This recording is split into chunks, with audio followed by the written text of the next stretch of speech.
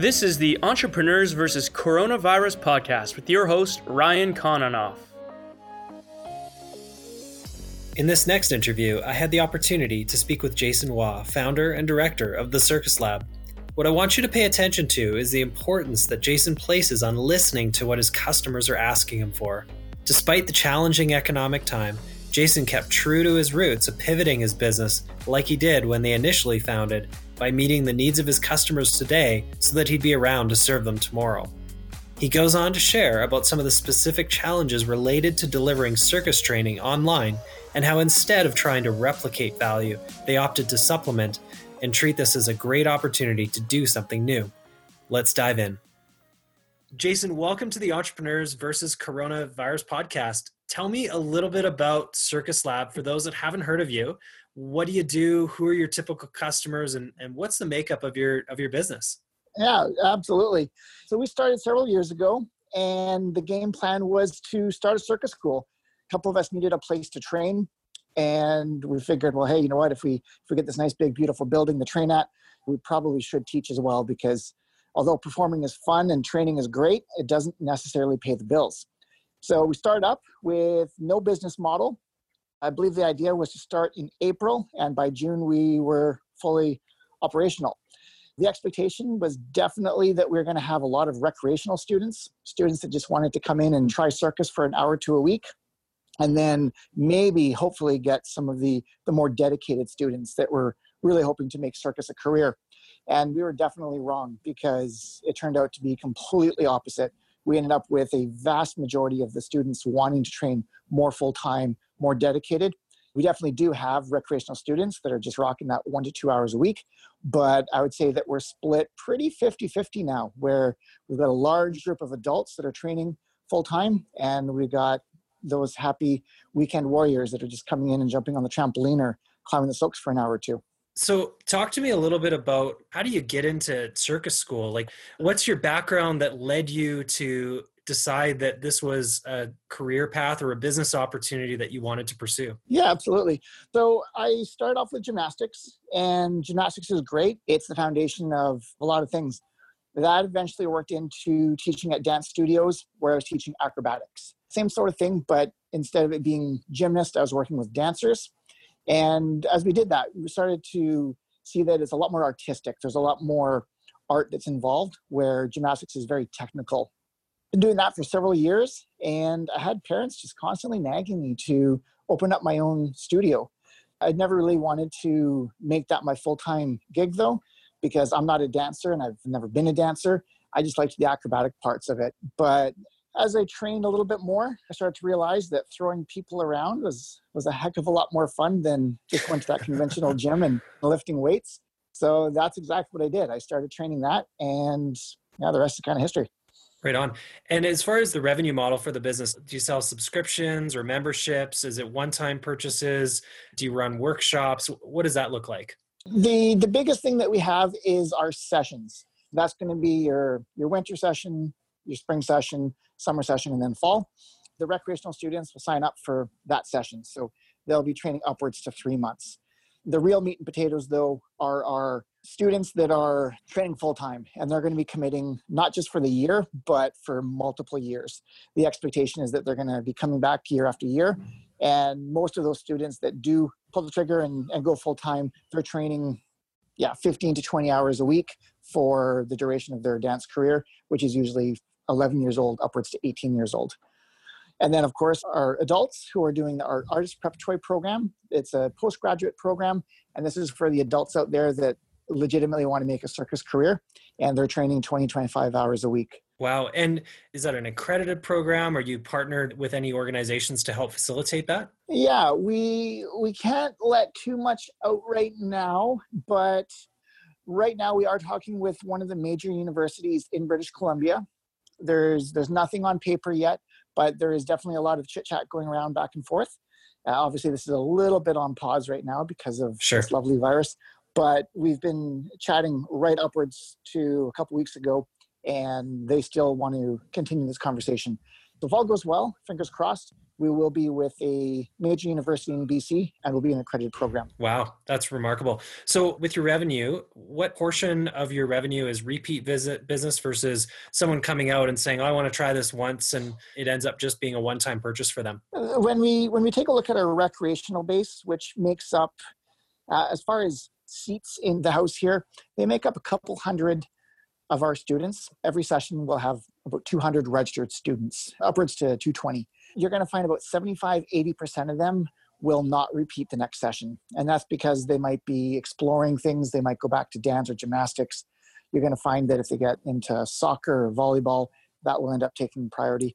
So there's definitely a constant fluctuation of new students coming in the door. And then for those that remain, they seem to remain for multiple sessions. Again, that's the recreational side. The more professional driven side, you're going to see that they're in here for 4, 5, 6 years or sometimes even longer. So let's talk about coronavirus. What were your immediate thoughts when coronavirus and COVID-19 started to hit the media, and really what became all that you saw in the news?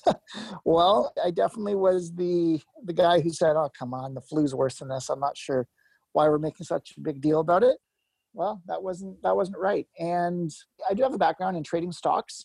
And one of the things that I was taught, and I always taught others, was that it doesn't matter if you're right or wrong. It's a matter of what the rest of the group thinks. So it doesn't matter.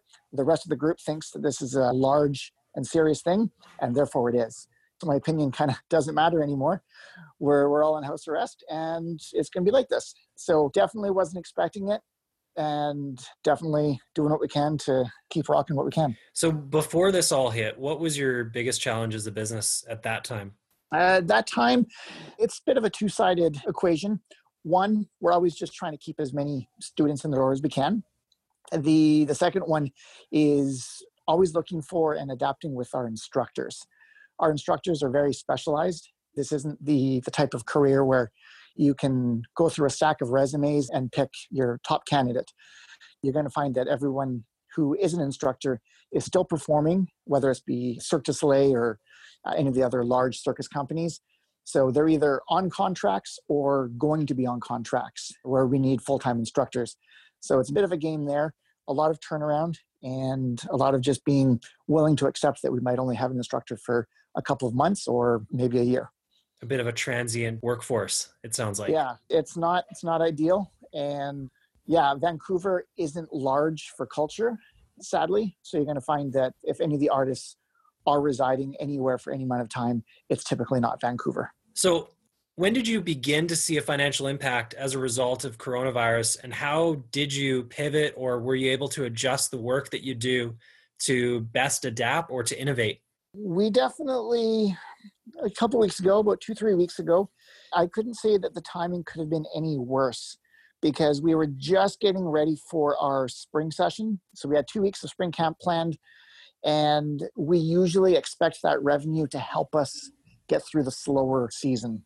Obviously, that had to go on hold. So we've lost some revenue there. We lost some corporate events because large gatherings were canceled. And yeah, so we kind of just sat quietly just to see what we can expect. And then obviously as things started to really ramp down to gatherings no more than 50 downwards to 25 down to 5, we made the decision to go as virtual as possible. So that's really what we're doing now. This is our first week of virtual training. And the goal is that that's going to be enough to keep us afloat.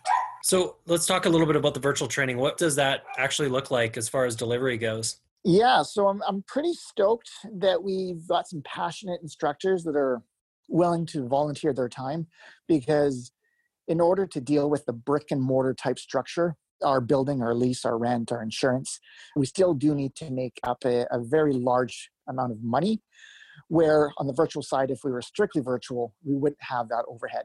But knowing that we do, we've got a lot of stuff from Pilates to yoga to conditioning and stretching, as well as some other stuff that's juggling, partner acro and whatnot. It's great, and it's definitely enough to keep people busy and moving, but it isn't fully and 100% what we are, which is circus and acrobatics, where it's supposed to be larger than life. We're supposed to be climbing silks that are 30 feet high and bouncing off of trampolines and whatnot. So we're doing what we can, and we're definitely giving a great value right now, but we know that everybody else is really just going to be using this as a means to keep themselves busy until we can open up again. So is that a subscription then, or how are you generating revenue right now? We took a look, obviously, to see what other competitors are doing in the field, because obviously now we're not just competing with local businesses, we're competing with the global scale just because this is virtual. And the one thing that we noticed was a lot of different people were offering a la carte services. So if you wanted to do yoga, you'd go to this person. If you wanted to go to do handstands, you'd go to that person. We really just made a one-stop shop. So you can pay a one-time fee per month and you'll have access to all of the material. And with that subscription model, then have you actually been able to attract any new customers through that, or has it just been your existing customers that are using that as an opportunity to stay connected and to continue to support the business? I'd say that 95% of what we have right now is our existing database. A lot of our students that are willing to continue to pay their tuition and use this as a holder. But definitely we're starting to do a lot more marketing, a lot more advertising outside of our network, because we are going to be expecting and hoping for a larger student base from students that have not worked with us previously. Okay, so let's talk about the time horizon. Jason, if this crisis persists beyond 6 months, what do you see as your biggest challenge? And obviously there's lots of timeframes that have been thrown out there, from more aggressive to more conservative. What do you see as your greatest challenge as this continues forward? I would say the biggest challenge moving forward is continuing to hold the brick and mortar structure in place so that we can open up those doors when that happens. So trying to navigate, working with the government, obviously, we're keeping our ear out every day to see how things progress there. But the virtual model isn't something that we'll be able to sustain as a primary source of income for very long. It's definitely not the expectation. So you've mentioned a number of times the bricks and mortar side of things. So have you approached your landlord? Has your landlord been helpful at all through this time? You know, I wish I could say that our landlord has, but I mean, he's got his bills just like the rest of us do. And Sure. A lot of the expectations that we're looking forward to, whether it be mortgage deferrals and whatnot, they seem to be only for residential properties, hoping that's going to change, hoping that we'll see that move into commercial side as well. So what's your biggest challenge today as you're adapting and have just launched this new online platform? The biggest challenge right now is obviously we're now no longer a niche service in our small little community. We're one of many services that are in the global side. And I would say the biggest struggle yet is there's a lot of people that think they're being helpful right now and they're offering services for free. And that's just going to be hurting for those of us who are trying to continue to make a revenue stream, because when you can pay to go with us or get something else for free elsewhere, people will often just go for the lower price tag. And when it's free, how do you compete with that? So what's next for Circus Lab? Well, we're going to continue to rock as much as we can virtually and do our best to build up that subscription base. But one of the things that is super important to us is our community and our family. We've had students that have been with us for 6 or 7 years, and we're going to continue to keep in touch with those students. If that means that we're offering more stretching sessions or more yoga sessions, then that's what we're going to do. If they just want a place to get us all on the same Zoom session so they can all hang out with each other and just goof around for a little bit, then yeah, that's exactly what we're going to do as well. So we're keeping our ears open and just waiting to see what the community wants from us so that we can give that to them. As an entrepreneur, we're always looking for opportunities in everything. How do you see this as an opportunity, or what do you see as your greatest opportunity right now as a business? Well, the greatest opportunity is to figure out how this online thing works. Because if we can figure this out and we can figure out a great way for this to be something that will supplement their in-person training, then it's something that we'll probably continue to give, whether it's a means for tracking homework in between their sessions. And it's an opportunity then also for those students that can't train with us because they are out of city or out of province or out of country, a good way to stay connected with us as well. And Jason, what would you say to those who are listening and maybe they're struggling in their business and they haven't found that way to pivot or to shift or to innovate within their space? What resources or suggestions could you make? I would say, as I said earlier, that I'm really just kind of keeping an eye on what my core group of students have been wanting, the ones that have been with us for 6 to 7 years. It goes back to that 20-80 rule. Just really pay attention to what that 20% needs from you, and they're going to continue to support you through this. And obviously, with that model in place, you'll be able to attract new business because you're going to see that you're providing something that's clearly beneficial. Pareto's Law, love it. And I think you hit on a really key point there, which is to listen to your customers.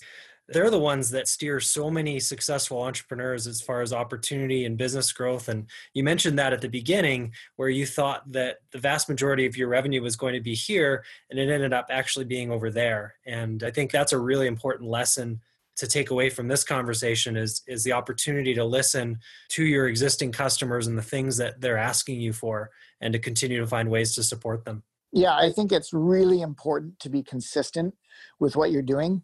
But if you're so consistent that you're not able to make changes, that's potentially a problem. So definitely, if you're venturing off into new territory, have your policies in pencil, but definitely don't put your policies down in pen, because you definitely need to find out what those customers or those family members want from you so that you can make new and better policies based off of that. I love that, Jason. Thanks so much for being on the show. What's the best way for people to reach out if they want to connect with you? Yeah, well, our website is definitely the way to go. So info@thecircuslab.ca for our email, www.thecircuslab.ca for our website, and then similarly for Instagram and Facebook. Sounds great. Thanks again. Awesome. Thanks for having me. Take care. You bet. Thanks for listening to the Entrepreneurs vs. Coronavirus podcast with your host, Ryan Kononoff. For complete show notes and additional information, visit clearbridge.ca/podcast. Ryan is the founder of Clearbridge Business Solutions. To find out how investing in technology can help your business, especially during uncertain economic times, visit lifewithclearbridge.ca. Connect with Ryan on LinkedIn or on Twitter at Ryan Kononoff. That's RyanKononoff. Thanks for listening.